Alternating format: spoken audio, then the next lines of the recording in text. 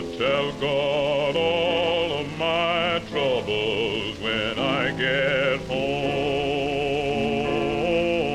Hello, and welcome to the History of Africana Philosophy by Chike Jeffers and Peter Adamson, brought to you with the support of the King's College London Philosophy Department and the LMU in Munich, online at historyofphilosophy.net.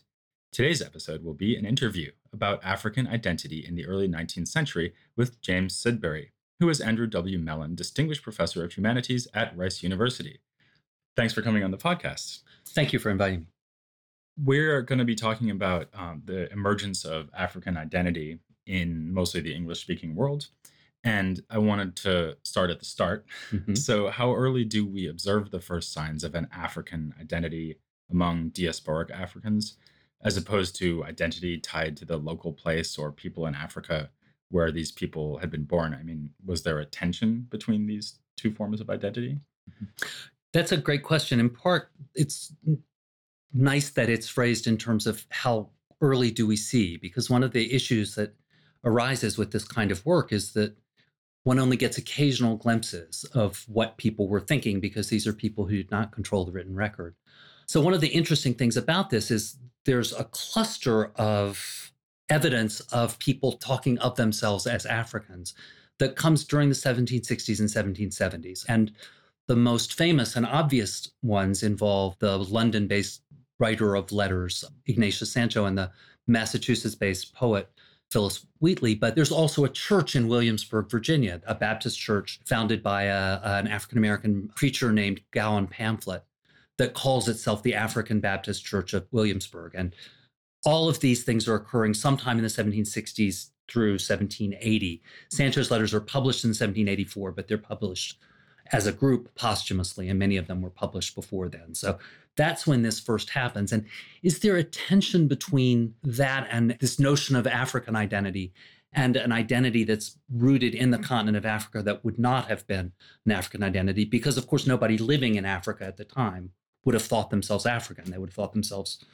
residents of a village, Or members of an as ethnic Igbo group. or something. Right, an Yeah. Igbo, a Khan, Yoruban.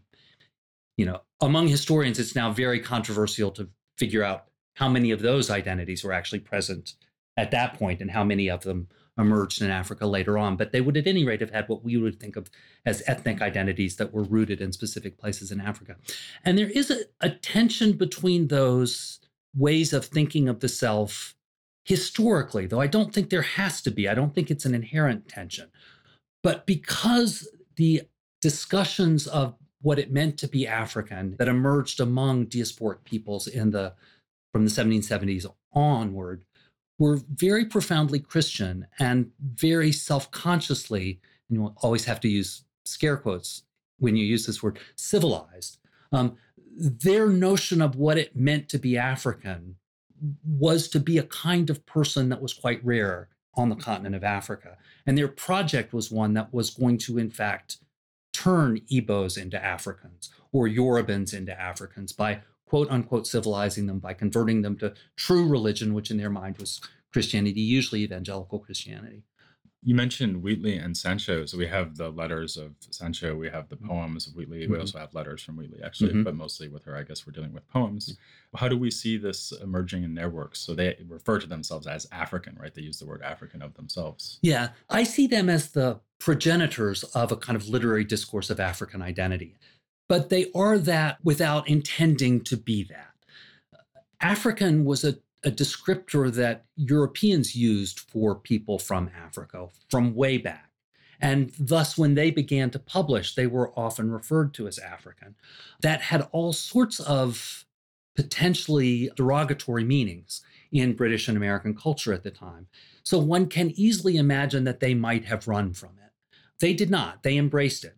And they often used it. They used it differently. Sancho was very playful. Lawrence Sterne was his model. And so everything he wrote was ironic and had several layers of jokes involved in it. And so there's a case one time in which he was commenting, as he often did, on British politics. And he wrote, what does a thick-lipped son of Afric have to say about this? Now, it's clear in doing that there's sort of these several layers. He's on the one hand commenting on the fact that white Britons would often think that a black person wouldn't have an opinion on that. He's using a derogatory physical descriptor of Africans in doing it. And he's doing it while he's commenting on British politics in a very knowing way and taking this position and thus undercutting all of those kinds of racist assumptions that underlie that. Phyllis Wheatley was not funny. At least not in print. No, she's very serious. Yes. Yeah, she's a deeply evangelical woman, a part of the Calvinist wing of the Methodist movement, centered on the Countess of Huntingdon in London. And she did not make these playful allusions, but there is a kind of famous case in which she instructs deists and asks if an Ethiop must be the one to instruct them. And of course, then what she does is instruct them. It's clear that an Ethiop is the one that needs to instruct them in that way. And so they both make use of that term or that descriptor, make it something that is positive. And I think that those who come after them then much more self-consciously start to use it and to style what it means to be an African as a result of their writings. And then the American Revolutionary War happens. Mm-hmm. And this creates a kind of new context in which Black people in America can kind of form an identity. And maybe especially you could talk about that with reference to Baptists and how that works in this context. Yeah, the American Revolution plays an enormously important role in all of this. And it plays a number of different roles, in fact. And so I'll work to the Baptists. But it is true that the first and most important change affected by the American Revolution in structuring the ways in which these discussions took place has to do with the anti-slavery impulses that were a part of the revolution. Now, historians argue endlessly about whether the revolution should be considered anti-slavery or pro-slavery or somewhere in between. For what it's worth, I tend to fall on the pro-slavery side of the argument. But there are undoubtedly very strong anti-slavery impulses among some of the leaders of the revolution. And without those, it's difficult to see how the new states in which slavery was not an absolutely crucial socioeconomic force would have moved to abolish slavery. Massachusetts, Connecticut, Rhode Island, New York, Pennsylvania, and New Jersey all abolished slavery or all put slavery on the road to abolition would be a better way to put it. By 1804, New Jersey is the last of those states to do that. What that means is that there are a lot of enslaved people in the North who are acquiring their freedom, and there are free Black communities that are coming together there. And those free Black communities become absolutely crucial incubators of these discussions about what it means to be African. So on one level, the revolution's crucial for that. On the other side, and it's truly on the other side, the pro-slavery sides of the revolution meant that, especially for Africans and African-descended people living in plantation areas, the appeal of the British was very strong. Now, the British were not anti-slavery in any serious way at this point, but they were willing to offer freedom to enslaved people who would come to help them fight their masters. And so a large number, about 9,000 is the best estimate we have, of enslaved Southerners ran to the British during the American Revolution, either in Virginia or in South Carolina. Those are the two main places it happened. That created, once the war ended, the British did live up to their promise to these people, so they did not return them to their masters, even though the treaty that was signed in Paris would have suggested that they should have. They wound up in Nova Scotia, right? About a third wound up in Nova Scotia. So the biggest group wound up in Nova Scotia. Some went to the Caribbean, some went to London. But yes, there is this diaspora of people who move out from the diaspora, an American diaspora of African-American people, about 3,000 of whom go to Nova Scotia, a much more difficult number to quantify who go to the Caribbean, and a large number who go to London. And they carry some of these discourses. And this is where the Baptists are so interesting. So the Baptists are famously congregational. So one cannot exactly say that Baptists think any single thing everywhere. But in the low country of South Carolina and Georgia, a movement emerged among Black Baptists that clearly involved a sense of the self as African. It's got complicated roots and obscure roots. So they are both complicated and difficult to trace. What is clear is that by the time you get to the Revolution, a group of Black Baptists in the Low Country start to coalesce in Savannah, which was occupied by the British. They come there, they form a congregation They're led by two men born in Virginia, George Leal and David George, and a man born in either South Carolina or Georgia. The man who owned him when he was enslaved had land that bridged the Savannah River. So he could have been on either, but Andrew Bryan. And they formed this congregation. They were all tremendously charismatic preachers, very, very powerful men. And following the war, Andrew Bryan stayed there, founded what became the African Baptist Church of Savannah. It then split off, and there's now a First African Baptist and a Second African Baptist Church of Savannah. George Leal went to Jamaica, where he founded the Black Baptist Movement of Jamaica, which became absolutely central in what's called the Baptist War, often the last great slave rebellion of the British Caribbean that was quite important in leading to the British to abolish slavery in 1833. And David George went eventually to New York with the British, and then was one of those who went to Nova Scotia, founded a Black Baptist church in Nova Scotia. And then, to sort of jump ahead a little bit to something we'll talk about later, he was one of a group of these Black loyalists who went to Nova Scotia, who became dissatisfied in Nova Scotia and became the pioneer settlers of the British African colony of Sierra Leone. And he took the Baptist movement to the British colony of Sierra Leone. Yeah. So, and something else that happens sort of in parallel to this is up in Boston. So we were just talking about the South, but up in Boston, you have this, to me, actually kind of surprising phenomenon, which is Freemasonry among Black Americans. And the key figure here is Prince Hall. Would you see that as a comparatively secular development? I mean, of course, they talk a lot about the Bible and so on, and the the Masonic texts as well. Yeah. But compared to Baptist Christianity... Yes, it's comparatively secular is exactly the right way to put it. That is, this is the 18th century, and as I know, you well know, and most listeners probably know, the line between secular and sacred that we have now is not the same as the one that they had then. But he was a Mason. He was an artisan in Boston, had fought against slavery in Massachusetts, had petitioned to try to end slavery in Massachusetts. He had then sought to become a Mason. And the Masons are a really interesting group because on the one hand, they are rightly seen as an elite, as an expression of elite Enlightenment thought. But they did have a commitment, uneven, to a notion of human equality. And they did have an appeal that could spread beyond that. Nobody knows where exactly Prince Hall how he decided he wanted to become a Mason, but he did. He asked the Boston Lodge to sponsor his lodge. Lodges could start other lodges, and they would not do it. He still started a lodge, got frustrated, got it sponsored by London, which then gave him the ability to sponsor other lodges in other places. And thus he started building these locuses of, it is now called Prince Hall Masonry. And in the 1820s, if I remember correctly, they changed the name to honor the founder, but he named it African Masonry. And so he founded these African Masonic lodges throughout the North, which communicated, it's clear we have little bits of paper showing that they wrote back and forth. Alas, almost all of it is lost. So we don't know very much about what they say, but they were in contact.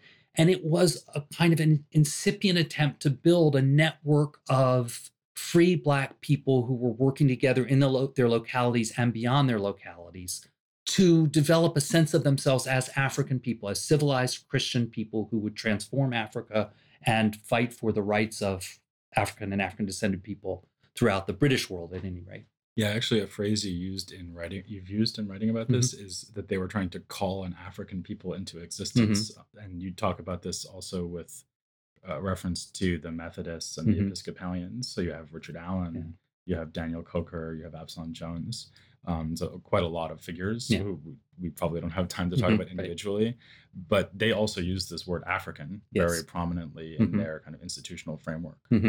Yeah, they do. And the thing that gets very interesting to me about what these, and there is this that is the Masons are relatively more secular than the others, but all of them root what is common to African people in their view in a mythic past. And by mythic, I don't mean false. I mean a past that goes back to, in their stories, biblical times. So it was absolutely fundamentally true to them. Prince Hall does this through the way in which Black Masons and this is black little m masons, that is those who were building things, were involved in building Solomon's temple. And so he has all of these kinds of explorations of how Nubians would have been among those building this, how Moses was married to a Nubian, and so there would have been all of this intermixture at that point. Daniel Coker, who is an African Methodist, and Richard Allen, who is an African Methodist, and Absalom Jones, who's an African Episcopalian, are in contact with Prince Hall. They all are at least epistolary friends. Coker and Allen and Jones are closer friends. And they all root this kind of sense of what makes their us African in biblical scripture. And they're particularly taken with a phrase from a first epistle of Peter, in which God calls out a chosen people, a special people. And they see God having preordained that Africans would be a people.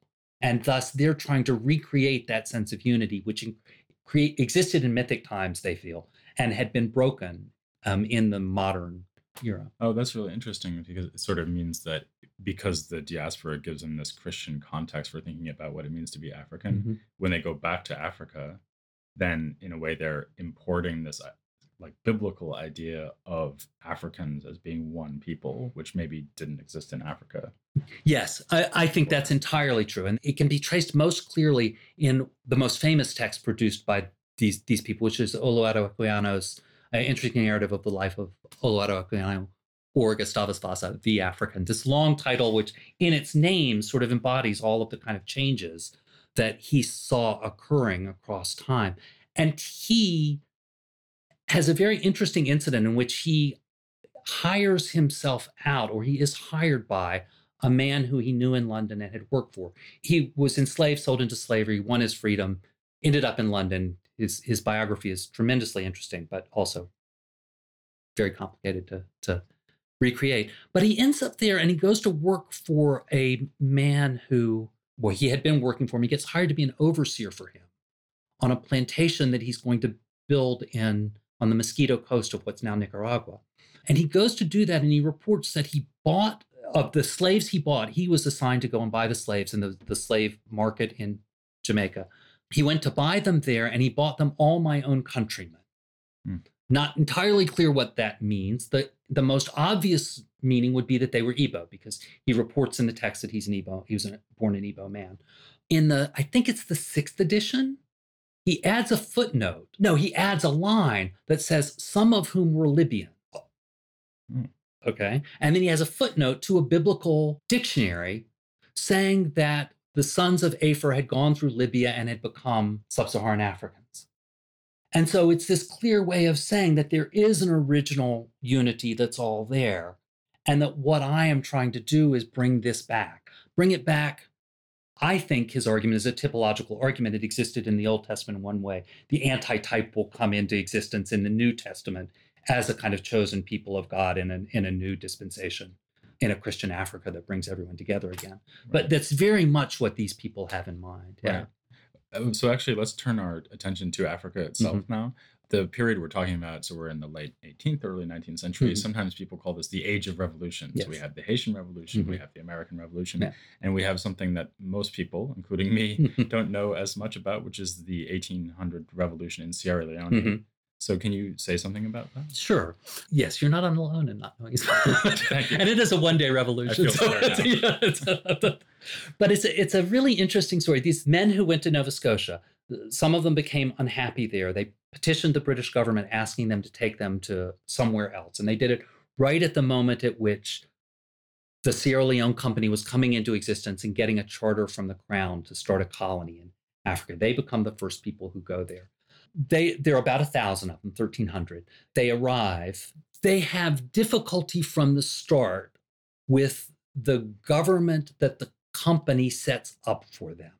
One has to be careful talking about this. This was, without question, the most racially egalitarian polity controlled by white people in the world at that time. So the company appointed a white governor, but they created a kind of legislature that was elected by people, all settlers having the right to vote. They appointed constables. The constables tended to be, actually every constable I can think of, was a settler, an African-American settler. They had trial by jury. The juries were often all Black and certainly predominantly Black because the settlers were predominantly Black. So it's important not to give the impression that this is a colony founded by philanthropists seeking to prove, however awkward it is to talk today in these terms, that African people could govern themselves and become a civilized Christian people. And so they are doing that. On the other hand, they do not distribute land in the way that they had promised the settlers they would do. And there's just an ongoing struggle between the settlers and the company over the right to land, which is absolutely central to the settlers' sense of themselves as a people. They're going to be independent farmers who can defend themselves, defend their own rights on their own land. So all of this ends up leading to a whole series of disputes that culminates in 1800 when a group, probably 2/3 of the settlers in Sierra Leone, rise up and declare that they want to change the terms in which they live there. Now, they nail a set of laws to a door. It includes a whole set of laws that we would think of as statutory laws, things that you can do, can't do, all sorts of things like that. And then it includes a set of statements that were in the way in which the world of the Age of Revolution thought of things, fundamental law. Things about you have to, all those who don't obey these laws must leave the place. Anyone who goes to the company rather than here is excluded from the thing. Declares that we declare these laws just before man and God. Now, this is something I've been thinking a lot of recently, and I've changed some of my thinking since I wrote the book. It is clear it's not a Declaration of Independence. It just simply does not declare independence. When I wrote the book, I acknowledged that and then said, but that's really what it was. And then I went back and read it, and especially in light of some really interesting work that's being done on the appeal of royalism to people of African descent and people and indigenous peoples in the Age of Revolution, I came to realize that they're very careful not to declare independence, and they're very careful not to make any effort to kick the crown out of Sierra Leone. What they do say is that settlers will make the laws that govern settlers. The company will regulate the commercial activity of the company.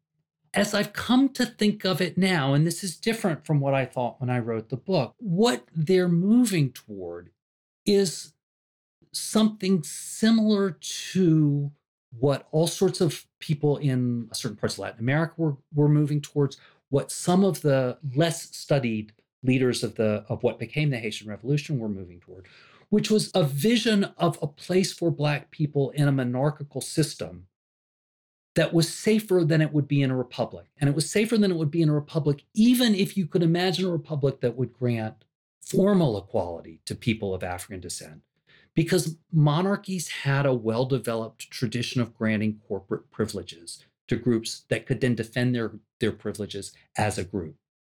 And that's what these Sierra Leoneans were trying to do, get the right to govern themselves and to defend themselves against anything that the company might want to do to them.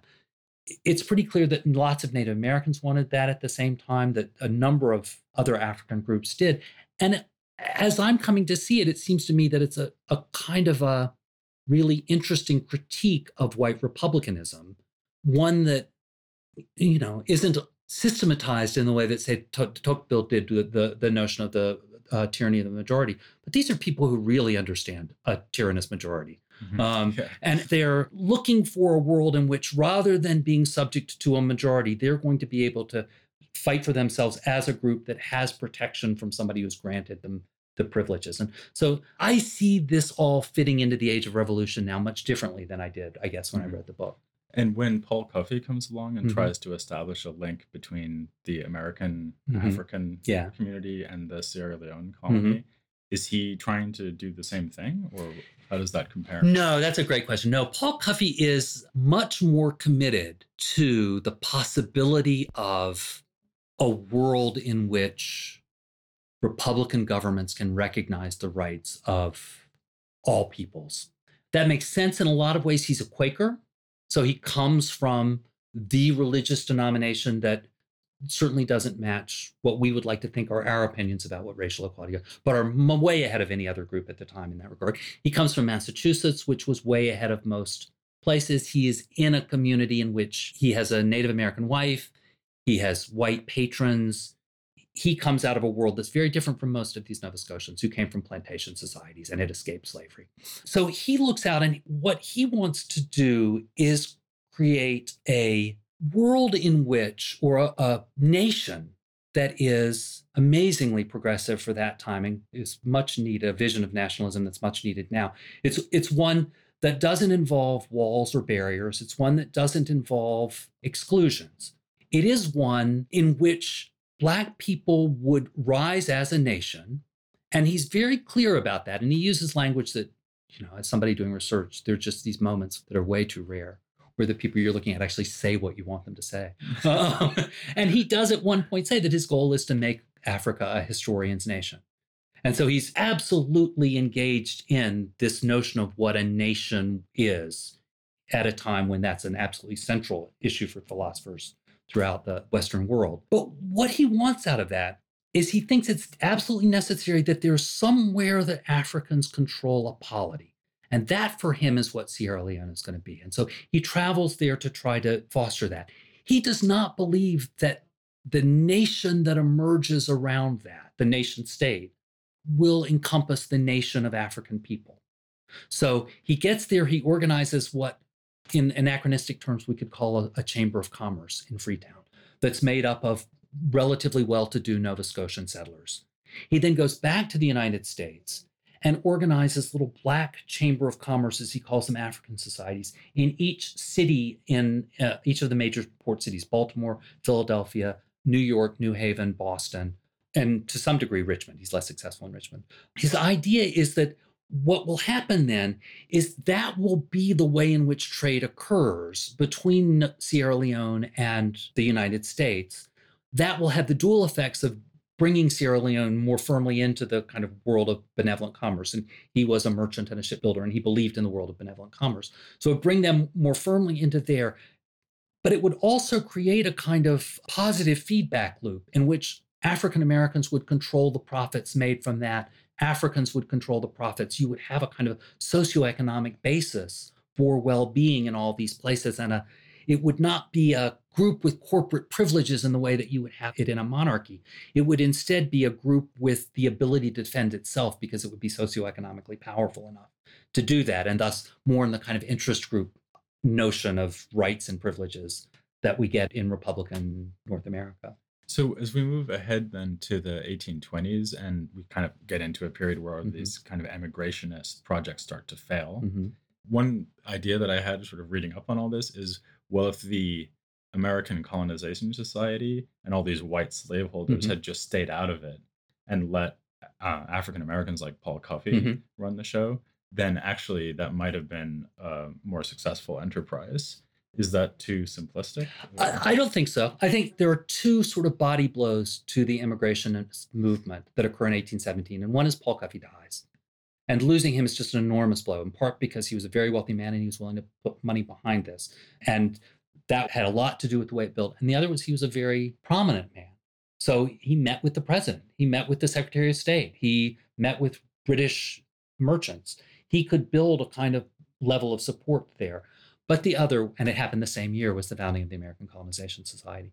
And its founding, those who supported immigration didn't think at first it was going to be that big a body blow.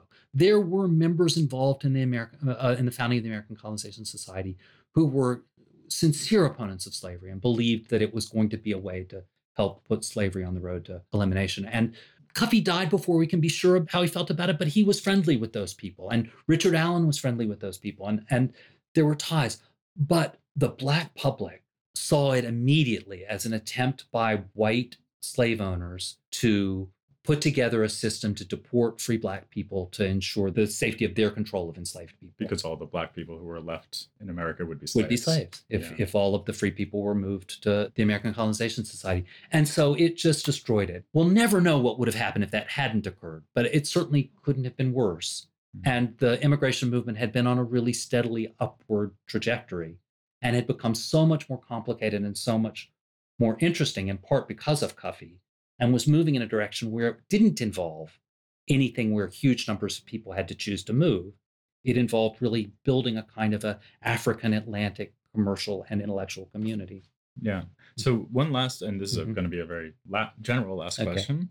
All these people that we've talked about who are thinking about Africa, what is their attitude towards Africa? You say in your book at one point that sometimes they see it as a dark and pagan continent in need of salvation, but sometimes they see it as an earthly Eden victimized by white slave traders. Actually, was just looking at a sermon by John Marrant Mhm. where he says that the Garden of Eden paradise was actually in Africa. Mhm. He tries to prove Yeah. it. Mhm. So there's this, it seems like there's this kind of dichotomy there in the way they see Africa. Mhm. Do you think that that's just a kind of tension that they're always going back and forth between the two, or is one of those more dominant?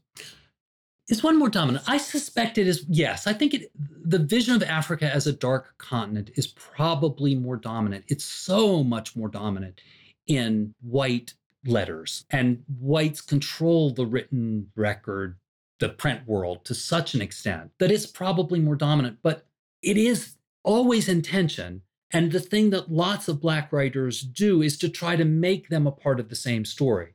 So in those sermons and pamphlets, they will talk about an Edenic Africa that was destroyed by white slaveholders and then becomes this hellish place where no one is safe and no one can live, and from which we or our ancestors, in the way they write, were stolen and sold into the Americas. And so they can come together. They're not always in tension. There is a kind of a tension there.